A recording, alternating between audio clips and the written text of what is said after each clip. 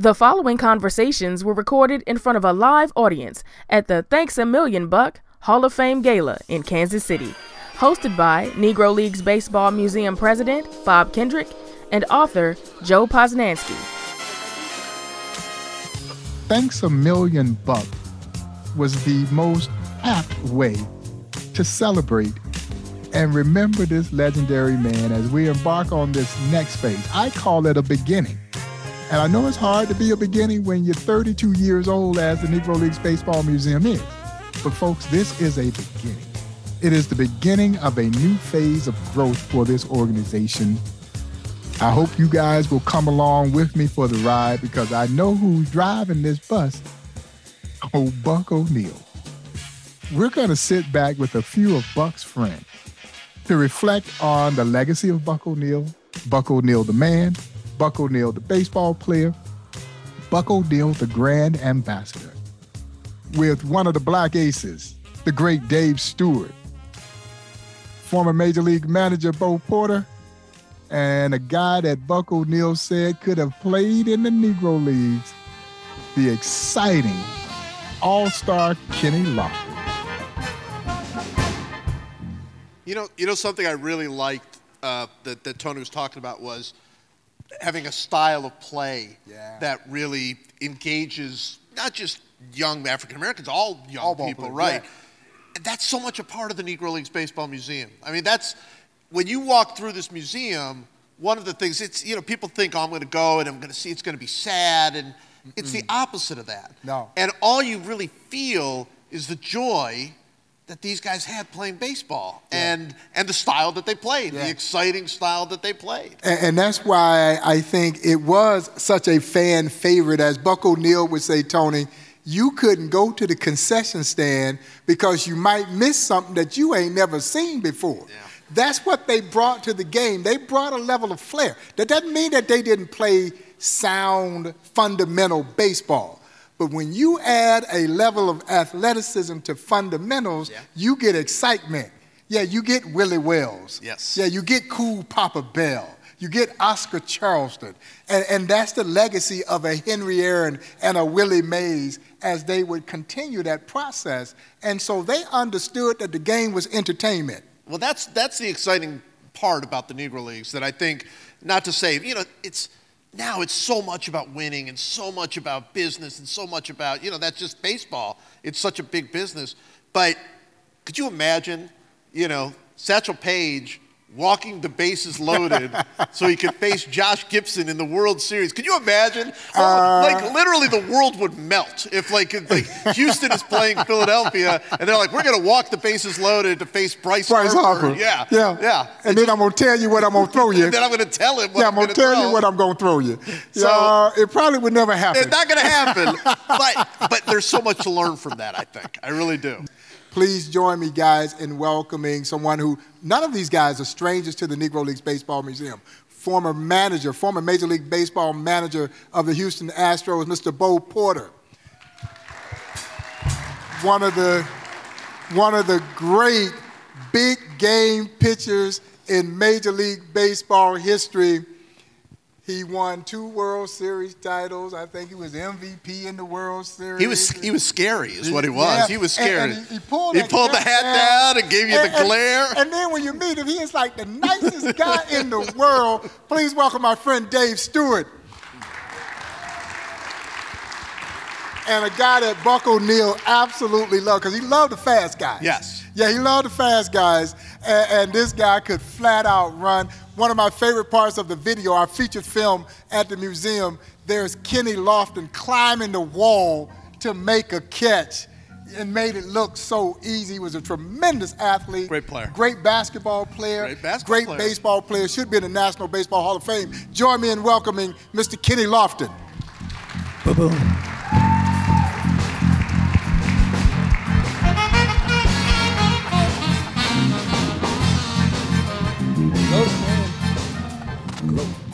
And I failed to mention, this is my friends over at Sirius XM Radio, Chris Eno, and my producer of Black Diamonds, Brady Gardner, are here tonight. I don't know where you guys are seated, but please stand up and be recognized. They helped create this podcast. I had no idea what I was getting myself into when they called me to ask me to do this, but this thing has taken on a new life of its own, and we're thrilled to have the partnership of Sirius XM that is now making the museum recognized worldwide. And when I say worldwide, I mean worldwide. I got a letter from a young man from Israel who says he listens to Black Diamonds every week, and it gets him through his week. And we did an episode with Darryl Strawberry, very powerful episode with Darryl Strawberry where he was very candid about his discretions and how he went from being a star to hitting rock bottom to now this reclamation that he is going through now to reclaim his life and a minister in St. Louis. And in that interview, I said something that apparently resonated with this young man in Israel who had just lost his grandmother. And I said, you can use your circumstances as a crutch, or you can use them as a ladder.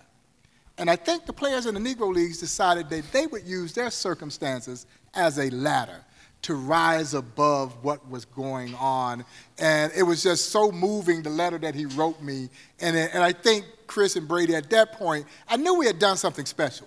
But at that point, it really hit home for me. And so, guys, it's a great thrill to have each of you back here. And I'm going to ask each of you the same question.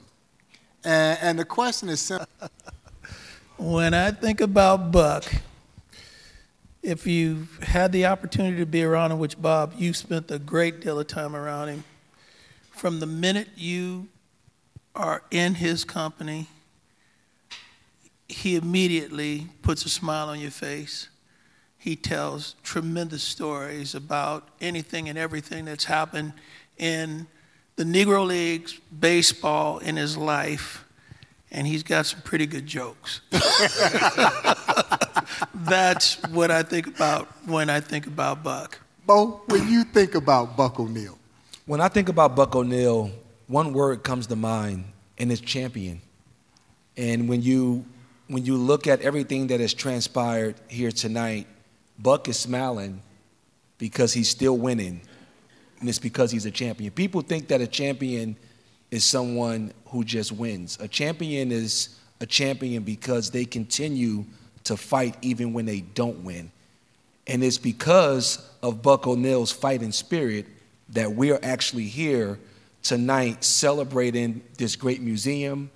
And he was able to pass everything in which he went through. He was able to pass it along through his stories, through the people in which he impacted.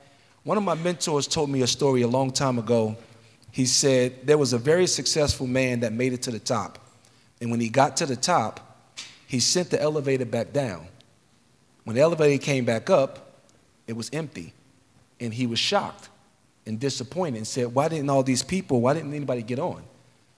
So he decided to get on the elevator and go back down, and then he brought people back up with him. He was very successful. When he died, he gets to heaven, and he says, God, did you know there were so many people out there that needed your help? Why didn't you send somebody? God said, I did. I sent you. So when I think about Buck, I think about someone who understood his purpose and his call, and that's why we're here tonight. Yeah, there you go. Beautiful. Oh, that's a lot. When I think about Buck, I think about knowledge and understanding about the Negro Leagues, because that's what we talked about all the time. Mm-hmm. Yeah. That's it. Yeah, no, Kenny sent me this wonderful picture of he still looks like a baby, but he sent me this wonderful picture of him there at Kauffman Stadium standing next to Buck O'Neil, and that was Buck sharing that wisdom as he wanted to do with every ball player that came in, but particularly the African-American ball players, no matter whether they were playing for the Royals or not. Buck wanted to meet you. He wanted to meet you, and he wanted to encourage you. He wanted you to know that we appreciated you being there, and you're right. He wanted you to know about the Negro Leagues. Mm-hmm. Yeah, that was always front and center. And I think what Buck loved were people that wanted to listen to him, right? The people that wanted to be around him and spend time. You guys all heard Tony talk about what responsibility did you feel to sort of keep, you know, this museum is telling stories about players who played 75, 100 years ago, and yet we know their legacy carries through with all these players. How much did you think about that as a player when you were out there? Well, with me, speaking with Buck O'Neil constantly when I came into Kansas City, he made sure, he'll tell some of the ball kids, make sure you get Kenny Lofton to come out here. And I talked to him all the time, and he kept telling me, you reminded me of cool Papa Bell. You know, so that was my thing. And he said, Kenny, you are one of the players in this day and age would have been able to play in the Negro Leagues. Your style of play and how you played the game is the prototypical of what the Negro League players did when they came up. So every time he saw me, he said, you know what? I could have played with you because you are one of the players, the type of players that were part of the Negro League. So that's something that always resonated with me when we spoke, and he just kept telling me, you would have played in the Negro Leagues. Yeah. That's his greatest compliment. It is the greatest compliment. The greatest compliment that he had to offer was that you could have played. Our good friend Dave Winfield said the same thing when he was around those Negro League players, and for them to look at him and say, you know what? You could have been one of us. You could have played with us. Yeah. It is the ultimate compliment. It's amazing. Yeah, Bo, Dave, what about your thoughts about, you know, Bo as a manager, you know, and then Dave obviously, you know, as a ace pitcher. What kind of responsibility did you feel as far as just keeping the legacy going? Well, from my end, and this is one that you missed, Bob, I played with the Dodgers in '81 and won 2. So I had 3, brother. I don't want to shortchange you, brother. But, you know, when you come into the Dodgers organization, I came into the Dodgers organization in 1975. And I met Roy Campanella, one of the first people I met, and then after that I met Don Newcomb.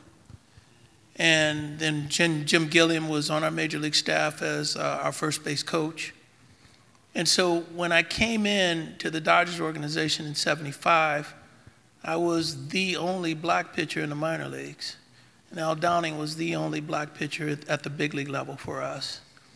When I got a chance to talk to Roy and Nuke, they told me about, you know, coming into the major leagues from the Negro Leagues, and stories about, you know, Buck and Jackie and just the whole story. And so, you know, it's crazy because I actually had a chance to share my experiences when I was in the Dodgers organization and some of the things that I'd gone through being the only black pitcher in the minor leagues. And these are some of the things, you know, we can get discouraged as black players, black executives, black coaches.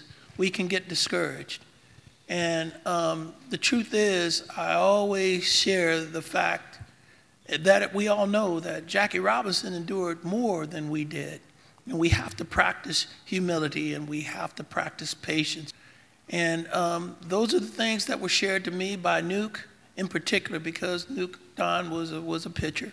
I was a pitcher, and we had the opportunity to really talk about, you know, our position in particular, which there are fewer black pitchers in baseball than outfielders and infielders. And so those are the things that I remembered. Those are the things that he talked about. They talked about Jackie, but more importantly, I did get some great lessons and great words personally from Buck by having the opportunity to be around him as much as I did before his passing. Yeah. Great words, Stu. And I'll pick up right where he left off.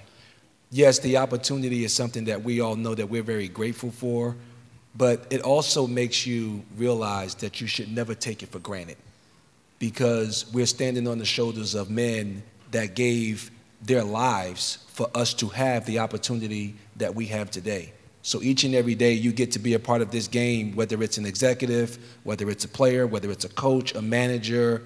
If you're a part of this game in any facet, we all know that there was a point of time where we were not allowed to be a part of this game. So for me, it's just never taking it for granted. Yeah.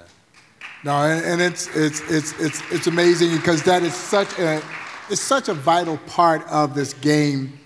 I've heard so many of you all talk about it in the past, what the veteran player did for you, particularly the veteran African-American ball player. You never had to buy a meal.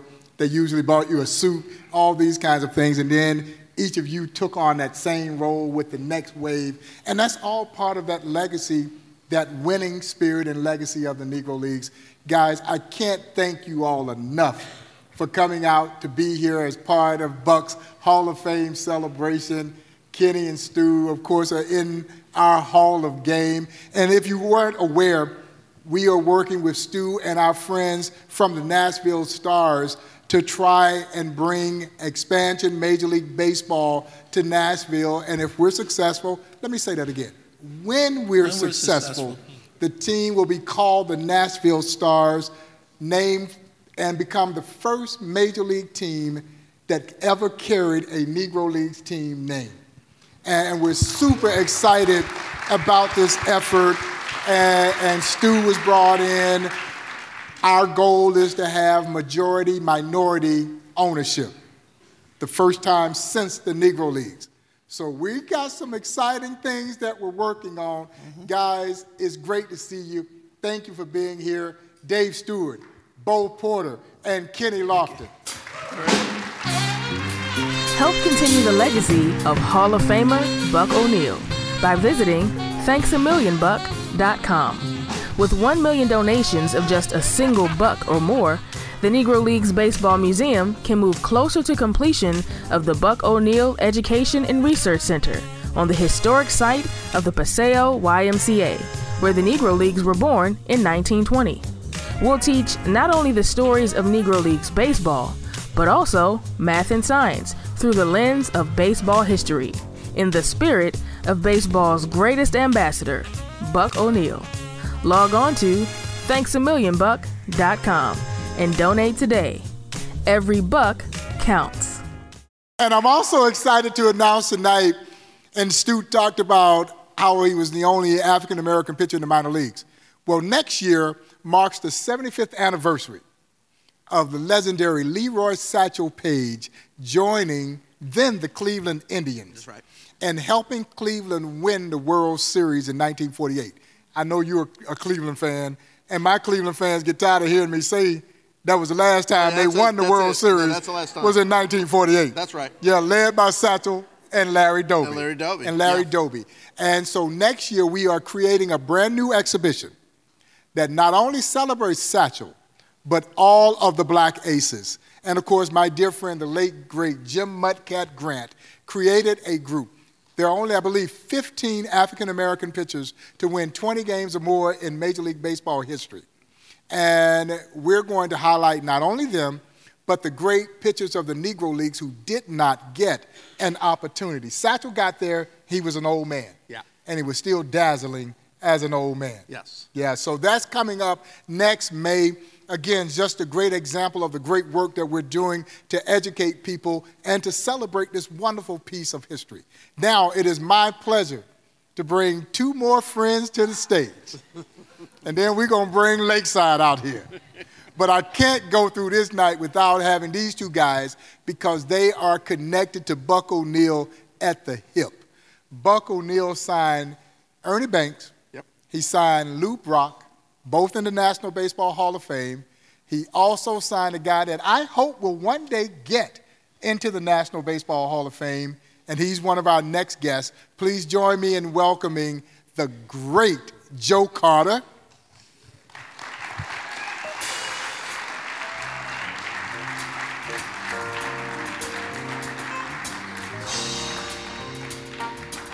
And he's also one heck of a golfer.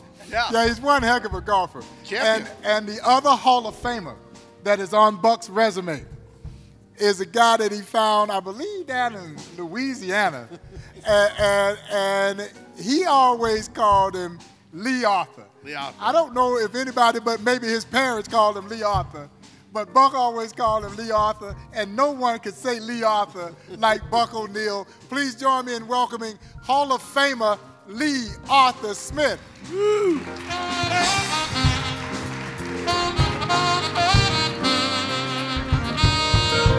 Good to see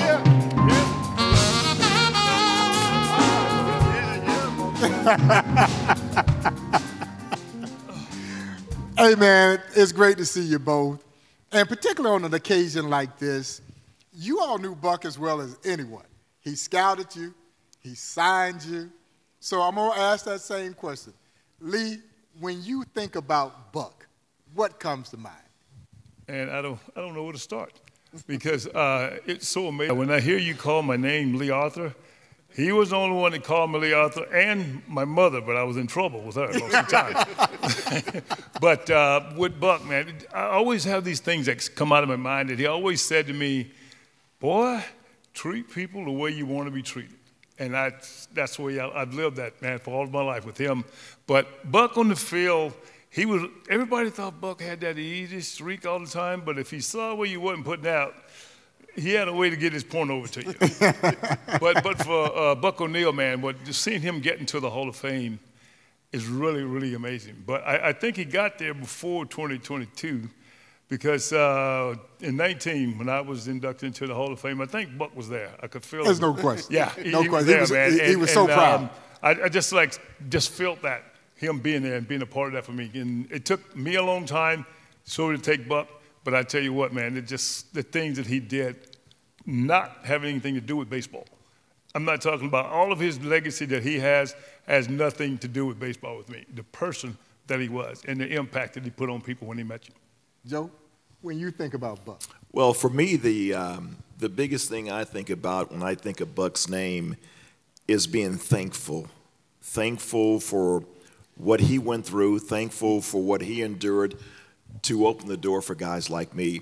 And Buck would sit there and tell you story after story after story, and they all had meaning because they had paved the way for a guy like me, a black ball player like me, to be able to play in the big leagues. And he didn't want you to shortchange the game. He wanted you to go out there and play your best every single game and play it to the best of your God-given ability. And that's what Buck did. That's what the Negro Leagues did, all the players did. They played for fun. You know, we played and made a little money, you know, on the side, but they did it for fun when there was nothing else. And so he wanted to instill that in us and had it, you know, it's like believe this and never forget this. And when you put that uniform on, it is a blessing to put that uniform on every single day. And every day I put the uniform on, I had fun. You know, we all got to know Buck O'Neil, the speaker, the storyteller. You guys got this very special thing, which is you got to meet Buck when you were very young. You had not gotten to the major leagues yet. He scouted you. What was Buck the scout like? Because I've heard people talk all the time about how they'd be looking in there like, there's Buck O'Neil. Everybody knew he was. What was it like to be scouted by Buck O'Neil? I tell you what, playing at Wichita State and, you know, the first time I met Buck, I think we were playing down in Emporia State, and the guys on my team said, hey, there's Buck O'Neil right behind home plate. I'm like, oh, that's Buck? And so you want to show out for Buck. You want to do well for Buck. And so he scouted me my 3 years in college. And I remember, and we became very close friends. And so, you know, back then, you know, they wanted to get an idea of what it would take to sign you. And so I knew I was going to go somewhere in the first round, and the Cubs had the second pick in 1981. And Buck kept saying, okay, Joe, what's it going to take to sign you? And I'm like, well, I'm not going to tell you, you know, because if I say it's too much, then you're not going to draft me. I said, wait until I see who gets drafted, then I'll let you know how much I want. And Buck, oh, okay. And so, sure and lo and behold, the Cubs did draft me. I was the second player picked in the draft. And as soon as I got drafted, I get a call from Buck. And Buck said, well, we got you now, Mr. Carter. He said, okay, what do you want? And I told him. He said, oh, no, we can't give you that. No, we can't give you that. I said, well, Buck, then you need to get somebody in here who can give me that. and so long story short, I sit out for a week, and Buck comes in and we had dinner with the scouting director was V.D. Hemsel. Yep. And they come in, and so they're talking to me. We had dinner. My wife and I sat down and had dinner. And we go to the room afterwards. And so V.D. Hemsel go, okay, Joe, what's it going to take to sign you? And Buck is behind Vitti, and he's holding up fingers as far as what the numbers were to ask for. And so, Tony, right now, if I was the second player picked, I could retire for life just on that contract. But in 1981, Buck said he put up 1, 2, and 0. And he said, ask for $120,000. And I'm like, what? I'm like, looking, he said 1, 2, 0. So being the negotiator I am, I said, I'll take 125 because I wanted to get an extra in case I had to go down. And they said, okay, we'll give you 125. And so Buck was like, okay, way to go, Joe. Well, for myself with Buck, it was really my first love. I can't lie to you, was basketball. And Buck always was like, boy, you're going to get hurt out there on that basketball court, right? So he didn't want me to go out and play. So I never forgot, I'm pitching this game, and Buck comes down there, and Cliff was a kid for Pelican All-Stars. I don't know how everybody found him either, but they was down there, and they're looking at this guy, and he's pitching, and they're like, man, that guy's right there is pretty good. And Buck O'Neil looks at me, and he said, well, so who's the other guy? That was me. So Buck, that's the thing with Buck, and he see that something in you that you don't see or you don't know that's in there for you. And I'm going to tell you, Joe, we won't talk about Buck giving you advice. Buck told me to ask for 10. I'm like Buck. And there's this guy I'm pretty sure Buck played against was Eddie Matthews. When they had the Negro League teams in Milwaukee all the time, and Eddie Matthews, I talked to him and Joe Adcock, which lived not too close to me. And so I go there and say, hey, Joe Bill, Buck O'Neil tells me I should sign for $10,000. And he said, where were you picked in the nation? I'm like, man, I thought I was going to the Army. I didn't know about the draft. So he said, you tell him to give you $50,000 or you're going to go to college and play basketball. So I go back next day. Buck shows up. I say, hey, Joe Bill said for them to give me they give me $50,000, I'm going to college. And Buck says, okay, boy, let's go. We're going to Florida, man. So that was my run-in with Buck O'Neil. And both of you had tremendous careers. Lee is one of the greatest relievers ever. Yeah, sure. Yeah, and I don't know why it took so long. Exactly. But it finally got there. Yes. And of course, Joe, we know you hit more than one home run. We do know that. Yeah, we do know. Because he did. He hit a bunch of home runs, but of course he hit one very magical home run. And it's every kid in the backyard that when you play in the backyard by yourself, I hit that walk-off home run to win a World Series. And I can hear the announcer every time. Oh, sure. Yeah, touch them all, Joe. Touch them all, Joe. Touch them all, Joe. and to see the youthful exuberance of you circling the bases after hitting one of the most famous home runs in Major League Baseball history, what did it feel like? Yeah, it was okay.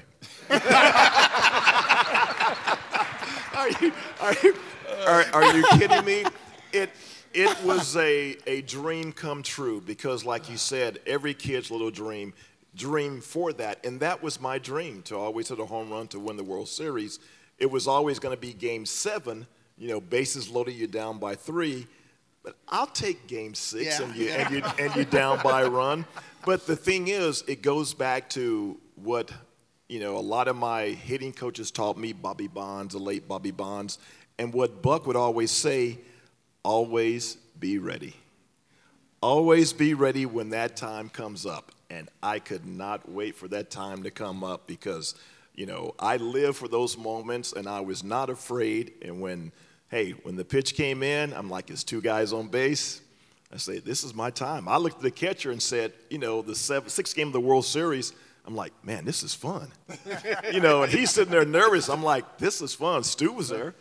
In fact, Stu pitched that game. And so I thank you for letting them get a few runs so that could happen. So I owe it all to you, Stu.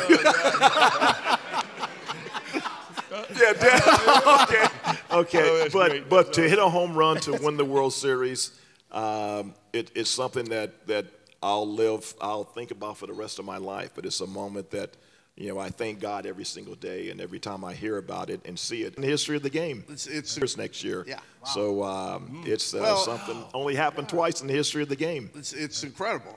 When you hit the home run, you obviously knew you had done something incredible, and you obviously the joy. When did you realize that literally every single day for the rest of your life somebody was going to ask you about it? I did realize that. I think, baseball puts you on a pedestal, but when you get home, you get knocked off that pedestal. And we had the parade the next day. The next day I fly home. And the next day, my wife says, hey, you need to take that trash out. You need to do this. I'm like, can I sit here and just bathe in the glory of a World Series home run? She says, no, the kids got to go to school. You got to go to work. Hey, Bobby, I got to tell you a quick story about myself and Joe Carter here. He's with Cleveland Indians, and I'm with Boston Red Sox. And he's going down to pretty close to the end of the season. It's the last day of the season. So he's sitting on 99 RBIs, and I think he's got to be the first player in the history of the Cleveland Indians to get 100 RBIs 5-6 years in a row. Yeah. And he comes over to our locker room and he said, hey, Smitty, I need one ribby, man. He said, you face me tonight. Two. Yeah, I needed two. Hey, just let me one in there. I'm like, yeah, okay, I'll take care of you. Joe, I ended up getting to face him that night. He's sitting looking for the fastball. First pitch, slide on the black. Right? I'm like, what up, man? He throw 98 miles an hour, and he going to throw everything outside. Yeah. So I end up like, well, I got to give him a fastball. And I'm looking at him. I'm blowing him kisses and everything. I throw him fastball right down the middle. No, it was outside on the black. Right down on the black. It's not my fault. He don't have enough power to hit it out. And Ellis Burks gets the ball right against the wall, man. I hit it to center field. I thought it was a 2-run homer to get to 100 RBIs, but I mean, this guy is 6'8", hands this big and throws 100 miles an hour, and he's trying to paint the black on me. I'm like, come on, bro, it's the last game of the season.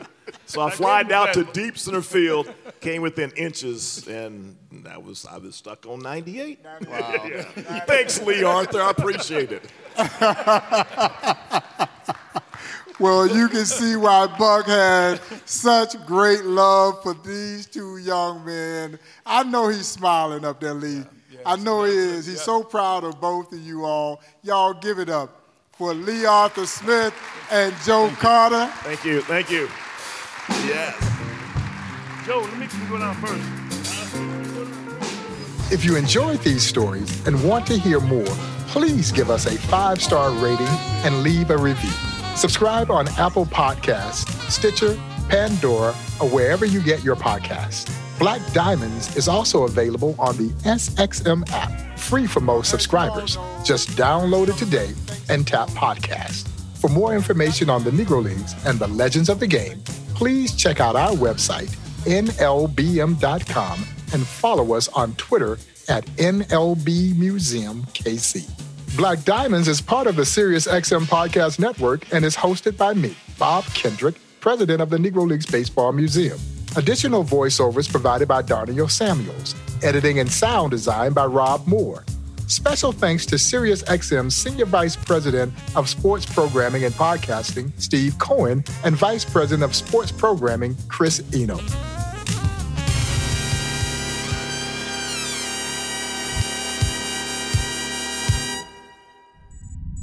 SiriusXM Podcasts.